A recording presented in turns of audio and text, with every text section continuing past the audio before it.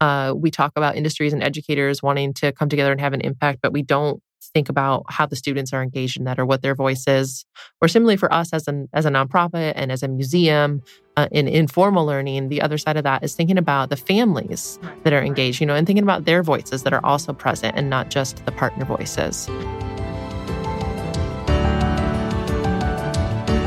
Welcome to Learning Unboxed, a conversation about teaching, learning, and the future of work.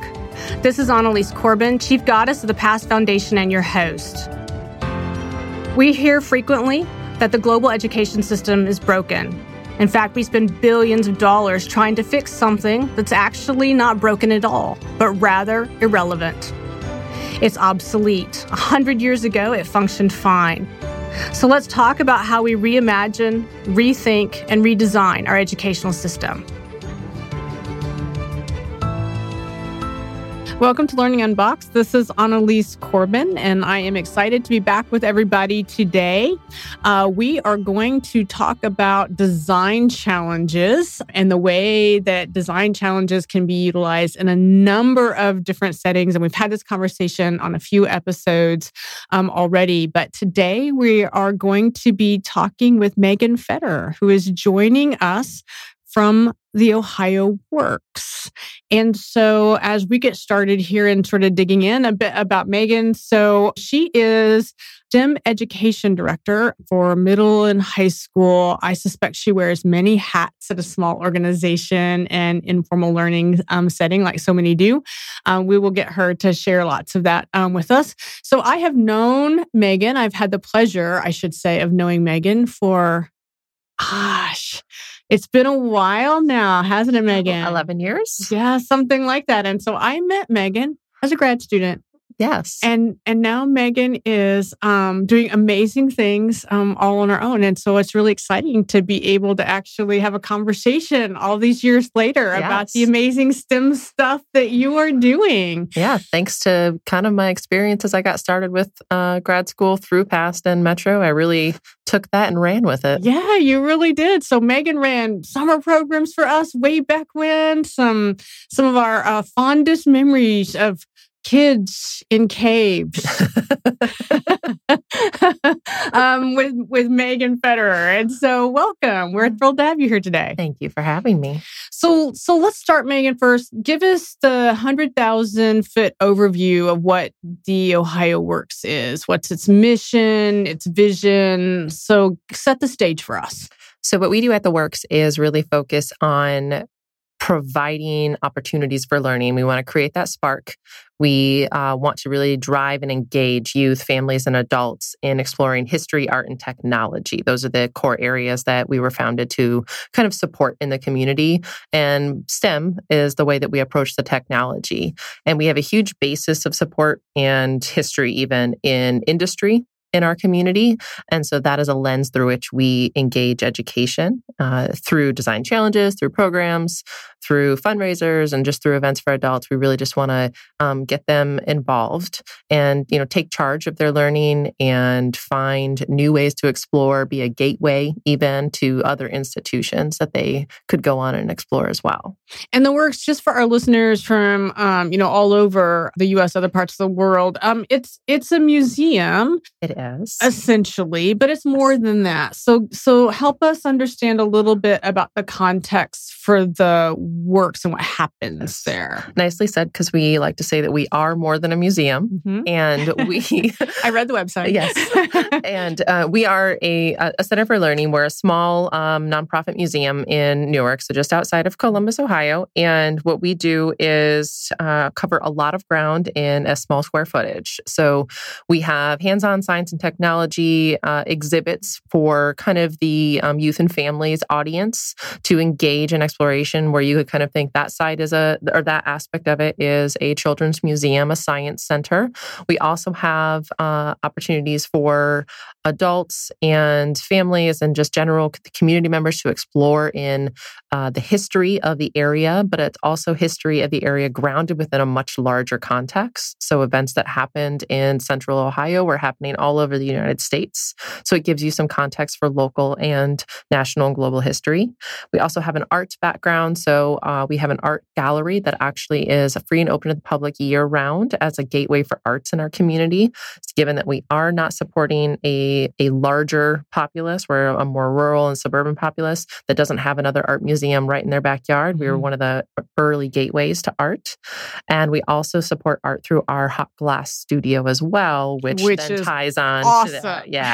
Ties into that rich history of glass and industry in our community. And all of it really does go back to that. We are supporting the history of innovation, the history of industry in our region, both within Licking County, Newark, and the broader context of Ohio and the Midwest, and why there were successes and failures and how that really shapes communities. And so innovation is a thread that we weave throughout the entire museum experience. And one of the things that I personally love about the works is the fact that it is so steeped and its roots really are tied back to the industry and early manufacturing that was, quite frankly, very robust and prevalent in that part of Ohio for a very, very long time. And it still is, but it's changed. Exactly. And the museum's done a really lovely job of not only showing the history, but putting that change into context over time and really tying it back to relevancy for the local community. So I would say bravo collectively to the works, because that's not an easy thing to do. And a lot of communities struggle over time with those just transitions that naturally happen. So that's one of my favorite things. And of course, the glass studio is just epically awesome. So it is. We'll come back around and we'll touch on that again before we finish today.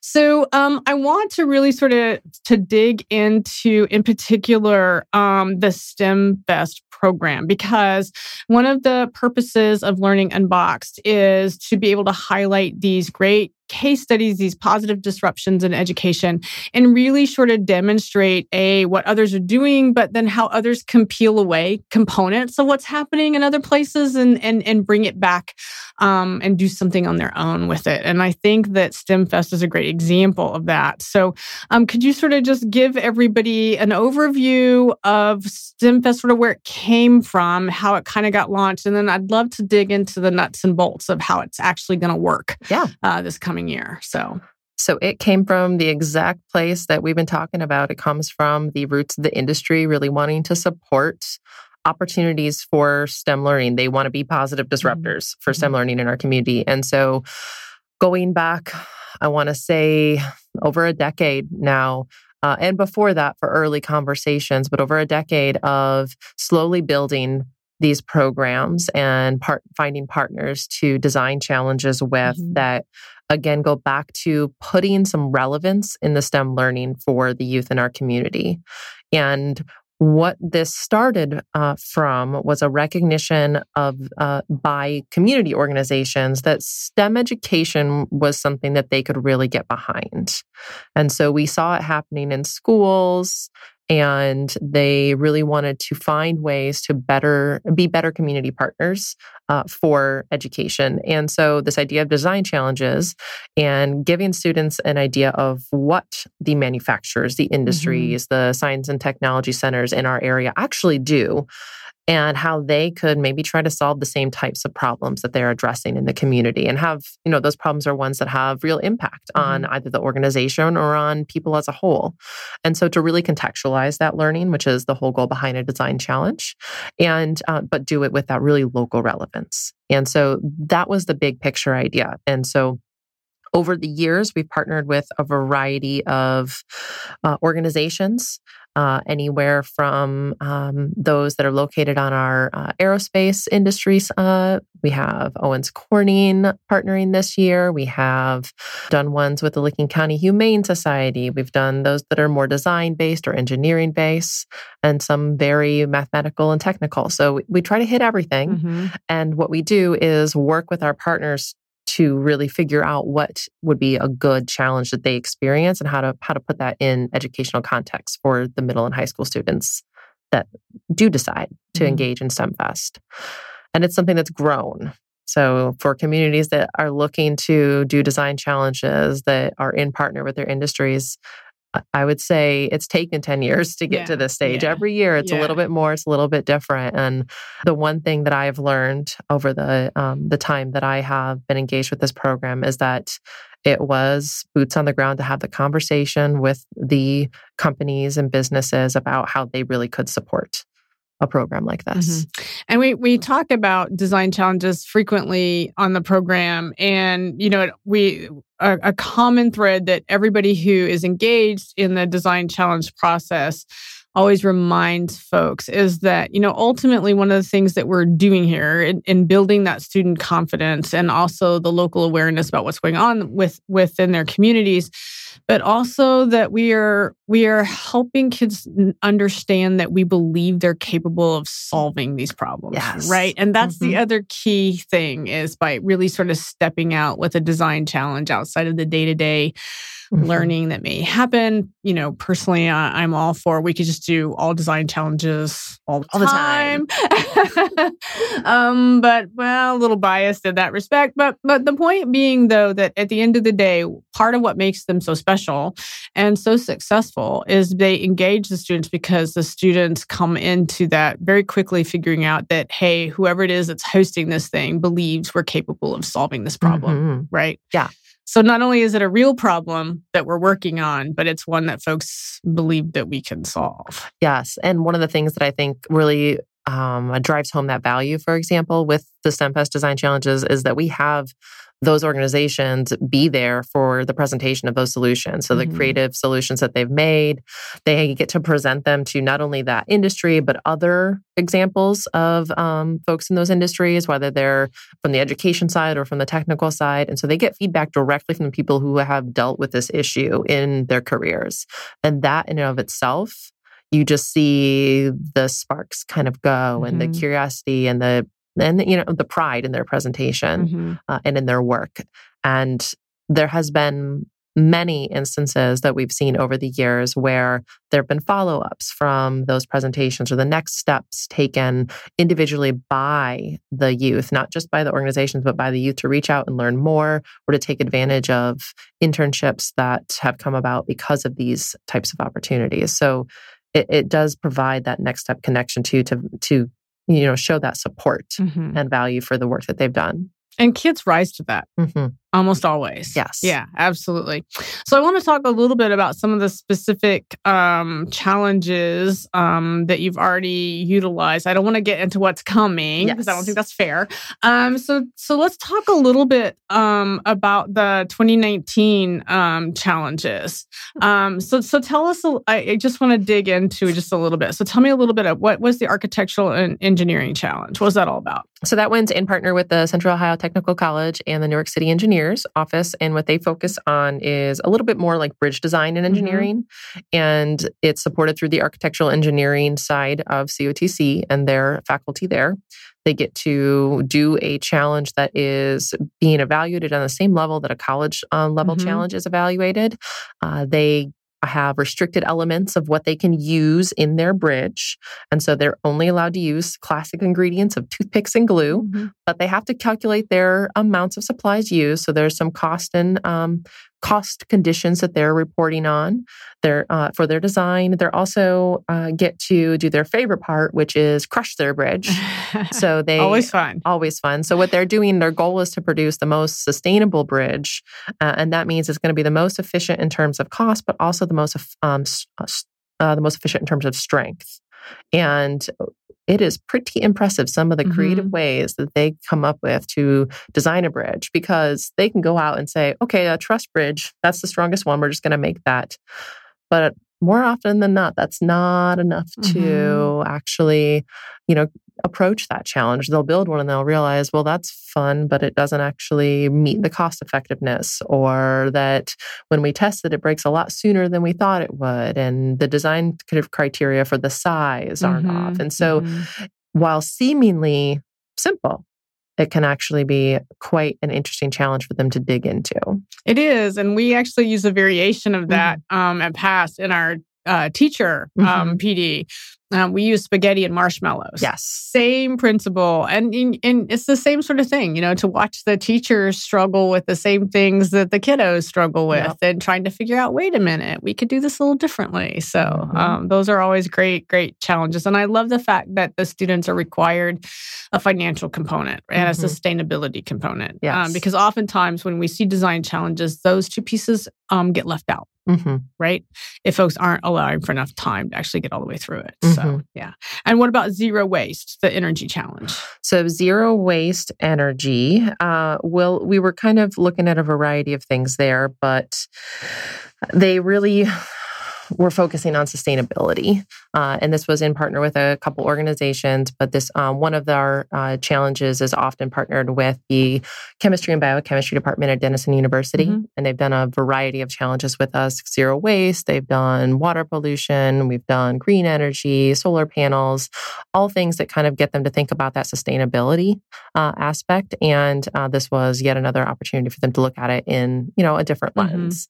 And so those are always really popular challenges. I think chemistry is a great gateway for a lot of these teams that do decide to enter. It's always a very popular choice, but challenging. So lots of fun. And it's also a great way for students to get over their fear, right? Chemistry has this mystique to it. Yes. Right? That it's, that's one of those really, really hard sciences. And, so it's only accessible to some folks, but not all folks. And that's just not true. Exactly. And it's a lovely transition point, I think, into material sciences and engineering, which is very misunderstood. Yes. So awesome. And then what about the Innovative App and Technology Challenge? That's the third one that you guys did this last year. Yeah. So that one, they were really focused on getting, taking advantage of their interest in apps technology development, the more digital age that they have, and having them specifically think about how technology could be used to improve their community. So what they were trying to do, and their community could be very broad. It could be their school, it could be students, it could be a specific population, or it could be much broader than that. But we wanted them to think about technology in a positive way and how we can be doing more than just playing games or using maps or listening to music, but how they could develop tools to have a positive impact. And so they got to choose what that positive impact was. They were looking for an issue that they could identify, why it was an issue, and how technology might be able to help address it, and then pilot their way through the app development itself. So it also gave them the opportunity to deploy technical skills, learn about some of those areas that maybe they don't get a lot of exposure to, but that are almost a little more fluent in that just by being that generation. So they're definitely that, right? Right. Yeah. So those were really interesting because we saw apps that were focused on a lot of school issues that we recognize as adults, some mental health and bullying. We saw transportation as an issue, or for high school students. We saw community focuses for seniors, and so it was very, very thoughtful what they were coming up with, and interesting that how well they perceived some of the issues that are present in their community, and how they thought that students and youth could help address those. So very powerful. Yeah, that's absolutely fabulous thing to see. Yeah. I'm very excited to see the next one. So yeah, I'm going to arrive that day. So talk to us a little bit about the context. So how do you have it structured? So walk folks through the sort of process of the forming of the teams and the actual work tied to the challenge itself. So it's essentially, for us, it's a year-long process in which we spend quite a few months working with our community partners to develop and design challenges that are open-ended, but they have enough kind of structural information to get them going. We make sure that any materials that are required for a challenge are provided for teams, including if they need more, that they never have to pay for a material that's required for a challenge. So we want to, as much as we can, reduce barriers to access. We also host multiple opportunities for the teams to engage with the partners that have developed the challenges. So we host a kickoff event for STEM Fest. We can connect them to the companies for Q&As. We can help them reach out to other organizations and just be that anchor for providing those supports. Once the information is available, we push it out to schools, past participants, community partners, and just make it generally known that if anybody wants to come to kickoff or if anybody wants to sign up, here's how you can do it. Mm-hmm. They form teams. Most of them are formed and are registered through schools, but some of them are through other means. We just do require that there is an adult that is kind of the mentor for the program. We don't want them to coach. We don't want them to be involved in the challenge, but we want them to be there in case there are questions about connecting to a resource. And as well as that gives all organizations involved a contact point. Right. For the teams. And so we get teams of middle school to high school students. Anybody from 6th to 12th grade can sign up to form a team, and they get to work for about 3 to 4 months, depending on when they sign up. And, they get to decide when they work. Some of our teams, I know, do their work after school as kind of a part of a STEM club. Some of them do it in some of their STEM courses in middle school, for example, or in an off period. And so there's a lot of flexibility to that. There are no requirements for the number of hours that you must commit to it. We do often ask them to present on their iterative process. So they have to be able to talk about multiple designs, the failures and things that they did to make changes to lead to what their final product was. So it isn't really something you can do in a week.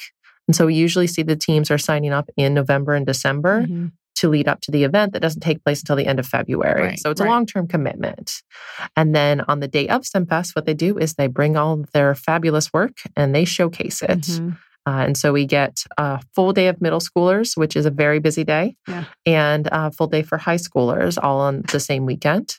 And we also bring in all of our community partners for those 2 days. They get to see presentations, they get to provide feedback, and really just engage in the celebration of the process throughout the entire weekend. So it's really exciting to see it. It's energy you wouldn't believe for an academic presentation. Yeah, no. And it's a lot of fun. So design challenges generally are so crazy engaging. Yeah. And of course, the kids love it because they get to shine in that moment. Yeah. So when you think about crafting, right? And so in particular, crafting around the facilitating, let's talk a little bit about the adult side of all this. We know what the kids are getting out of it, lots of fun opportunities. But so for the adults who want to engage in this, either as teachers in schools or adult mentors and facilitators, that it can be a heavy lift. So what's the support look like for those folks? Because we get asked that question all the time. Well, where do I find X? Or what is the resource? Or how do I know what to do? I mean, mentoring is one of those things that we know that kids benefit from tremendously, and it needs to come from a variety of adults sort of engaging in that process. Sometimes it's really, really tough to figure out what does it mean to mentor versus what does it mean to do for, right? So how do you help those folks understand really where that space is? So we're really fortunate to have solid relationships with a lot of our school partners in the region that support teams through STEMfest. And so they're used to, even if it's not the same teacher, the school itself is used to coming to us for support for STEMfest to be able to make some of those connections to direct to resources, et cetera. So we try to do a lot of the lifting for the adults because we know that we want them to be able to be the positive person in the background for their team. But we don't want them to be on the team. And so it's a great way to put it, by the way. Yeah. We want them to be their cheerleader and we want them to be able to connect them. And in order to do that, part of what we do when we provide kind of the resource packet for the challenge, we put in quite a bit of background information, connection to resources, et cetera, as well as to the contact to the challenge provider, because that way they can reach out directly or through us when there are questions. Now, what I have learned over the years is that most of the adults that are doing it are still having the youth draft the questions and send the questions, do the call or do the email. But there's still some logistics and organizations about making sure that the team is actually working and moving forward. But we put it on the team and we make sure that the adults know as well that it's not necessarily even about them getting to STEMfest with a product. It's about getting to STEMfest with the process. Right. And so even we encourage teams, even that didn't complete the challenge, to still come and showcase the work that they did accomplish, the challenges that they ran into, and how they faced those. And sometimes those can be really powerful presentations because they raise a lot of issues that we see were common across teams. And they get kind of reaffirmed by that they're not the only ones that ran into those issues, or they discovered something completely new when they were doing that. And the fact that they were able to persist in the face of their challenges is a characteristic that we really like to highlight as well and congratulate them on, and just acknowledge the work that they did. And that leads into one of the only things that we do to recognize individuals at STEMFest is there's one individual award that's a nomination basis from the adults that are involved. And they can nominate an individual and a team for being a persistent scientist. And we acknowledge one middle schooler and one high schooler a year for that. And it's a pretty important recognition of the work that they put in to their team, their solutions, the process overall. Yeah, no, and it's a wonderful opportunity for a kid to feel like they made a commitment that mattered. Right. Yeah. And oftentimes it's easy to get overlooked, especially in the crazy that is either middle school or high school, right? It's tough being a kid in those spaces, right? Yeah, you got a lot going on as a kid in those spaces. So I want to talk a little bit about the industry side of this, right? Because the reality is that most communities have amazing industry partners who often don't know how to interact in the sort of education space. And I use that term pretty generically, whether it's formal or informal, like the works, or formal inside the schools. The reality is most communities, industry partners would love to do something more meaningful rather than just donating time or just coming on career day or just offering shadowing, but they don't know what that might be.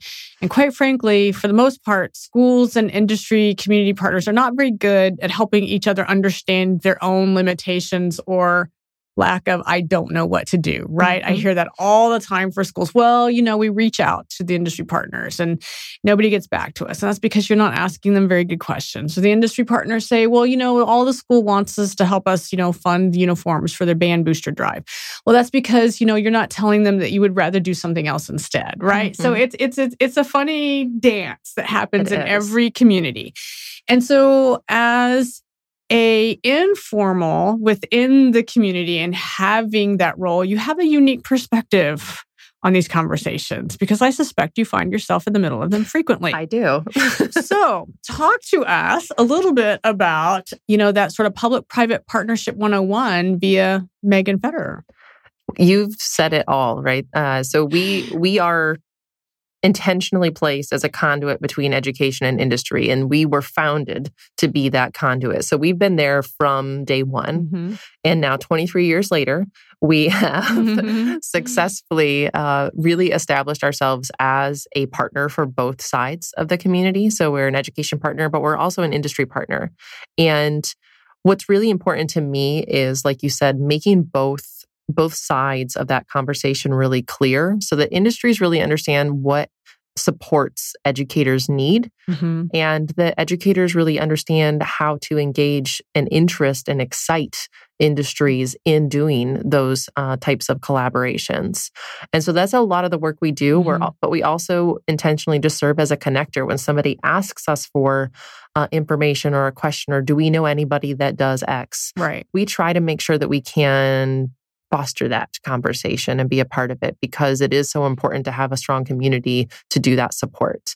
And STEMFest is one of the ways that we do it because those are avenues for educators and industry professionals to have a conversation and to intersect and to really see the result of what happens when they do. And that's powerful. The fact that they can see, for industries, see the return on their investment and educators can see how valuable it is to have that input.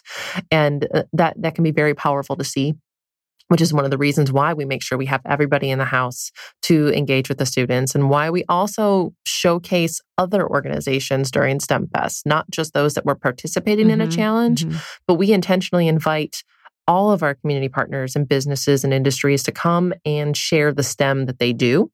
And they get real hands-on with everybody that comes in the museum. So we have industry booths essentially all day, every day during STEM Fest.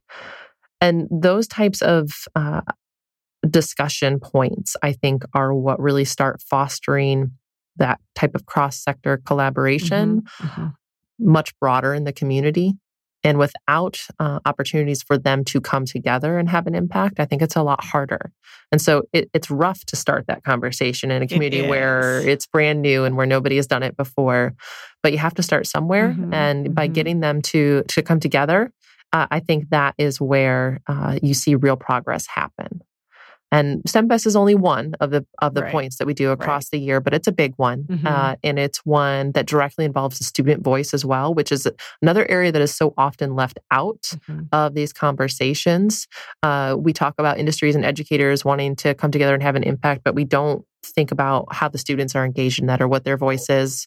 Or similarly for us as a nonprofit and as a museum in informal learning, the other side of that is thinking about the families that are engaged, and thinking about their voices that are also present and not just the partner voices.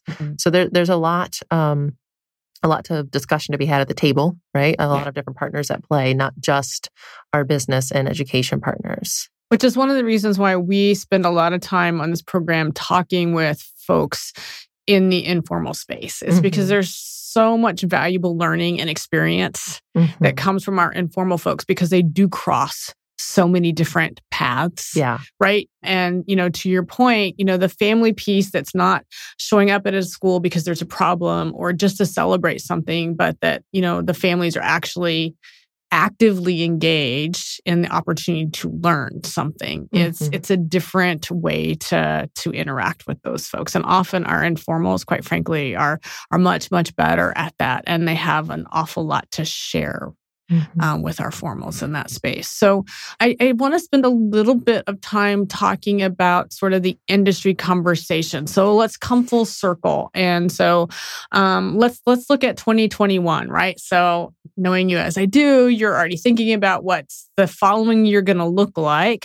And so as you sit down with the industry partners and start to have the conversation around what might it look like for you to be specifically involved or help us come up with what the next challenge is. What does that look like? Because I want to get into a little bit of the nuts and bolts of the process that you specifically use at the Works with your local industry partners to help them craft the challenge.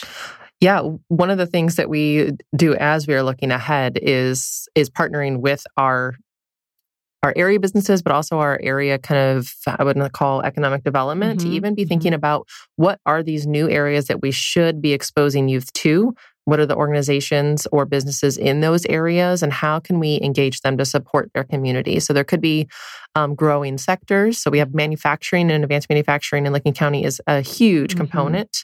And I would say a majority of the students that participate are Licking County, but it's not restricted to Licking County. But most of our industries happen to fall within that.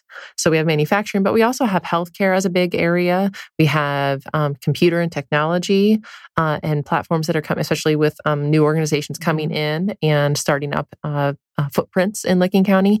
And so what we're looking at is where should we go next? And a lot of them also are reaching out because we have those strong community partnerships. It's how can we get involved? And so this is one of the ways that we have a discussion of how they could get involved. Oftentimes we'll invite organizations to be part of our room support, our judging panels, and our interaction with the kids before we talk to them about challenges, because we want them to see what it is and be excited by it. And not be afraid of it. Exactly. Because like I'm going to tell you, we're going to do a year-long design challenge process, and I'm going to need hours and hours of your time. No way. Yes, exactly. But in reality, it's a lot more on us than it is on anybody else. We try to make the process as seamless and simple. And one of the ways that we do that is by having a little bit of a scaffolding available for creating the challenges. And we're really just curious, hey, what do you do that you think is so cool? Yeah. Okay, that, and then provide for them some connections about how that relates to content that kids are learning and how we could build on that to create a challenge. And sometimes it's been something that is a process that they do on a daily basis that just it's something that they have to figure out every day. Sometimes it's a unique thing that once they solved an issue, they were able to iteratively use that process. And it really is industry specific. It is organizationally specific. But when you hit on an idea that works, I think everybody recognizes it. Oh, yeah. And everybody has a great time. And they're willing to engage with you over and over again. And then the other thing that I love about this is that it translates directly back into other initiatives that are happening in your community. So certainly within Ohio, but lots of other states within the U.S. and other parts around the world as well, are spending a tremendous amount of time thinking about and applying STEM and STEAM education. I don't want to get into the whole debate about the acronyms. Right. I like design thinking. It's neither here nor there. But the point being that we are making a global effort to say we need more folks who are comfortable living in that space, whether they choose or ultimately land to work there or not. And as communities on an individual level start to wrestle with how can we best facilitate our students moving into the wide array of opportunities that are ultimately going to be available to them through our industry partners and our career opportunities, it gets hard. K-12 moves slow. Often. Not always, but often, right? And so these experiences like STEM Fest and the other community conversations that the Works is facilitating help the schools within your region craft opportunities, pathways, plans, and strategic thinking for those next career opportunities for their students. Yes. And I think that's what engages all of our partners so much in this is that they see that pathway, right? They see a pathway of supporting youth in the community and how that can have a trickle-down effect in the community, that we start exposing them to more and more options, to more pathways within their education and careers, and how that really leads right back to them. It does. And they are looking at STEM Fest, as oddly as it sounds, as kind of a workforce investment. And they are so excited to support opportunities like that really align with what they need and their interests, not just through the Works, but through other partnerships as well. And that's, I think, something that is so critical for the stability and growth of any community and for the businesses that are present there. It is. At the end of the day, it's economic development, right? It's workforce development, it's economic development, it's the life and livelihood of our communities, and its long-term sustainability, especially in rural areas. We definitely see that. So I think it's pretty exciting. And it lends itself to the conversation around what the heck are we preparing students for anyway, which is a conversation I have a lot. Because I keep looking, for there is no magic bullet, so to speak, on this one, but it's a conversation that we need to always have at the very forefront of thinking about any type of educational initiatives, I would argue. I think that sometimes we do, in fact, lose sight of that. So I love the programs that are happening at the Works because of the role you're taking in the community, front and center. I love that. Well, thank you. Yeah. So one of the things that I always like to do with this program is sort of end or send off, I guess, if you will, to the folks that are listening who are sitting back saying, gosh, that's really, really cool. And I'm wondering, could we do something or get something like that started in my community? And everybody wants to know, what are the big things I should watch out for, right? If you think about the work that you are doing, what's the sort of high lob, if you will, the 2 or 3 things that people should be thinking about or mindful of before they start running down the road of saying, hey, we can do something similar in our community? I would say be careful asking too much of your partners when you're starting something off like this. It's a big project. It's one of our largest events of the entire year, and we do it through the success of many partnerships. It's not something to put on one partnership. You definitely want to be an actual partner in the process and not just ask for them to create it for you.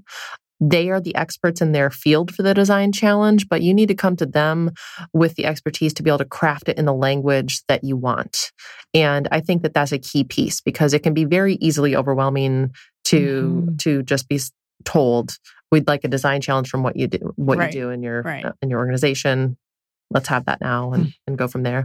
But it's also important to recognize that there's a lot of really cool things that are happening in STEM industries and businesses. There are a lot of things, probably organizations in your community you don't even know are there, that are doing amazing work. And sometimes that always doesn't translate. And so it's also being careful and thinking about something that is possible for anybody to tackle in a time frame, because there's challenges there that are really unique and are interesting and are exciting, but maybe just aren't feasible with materials or with timing, or just don't translate well outside of the context of what they are working on.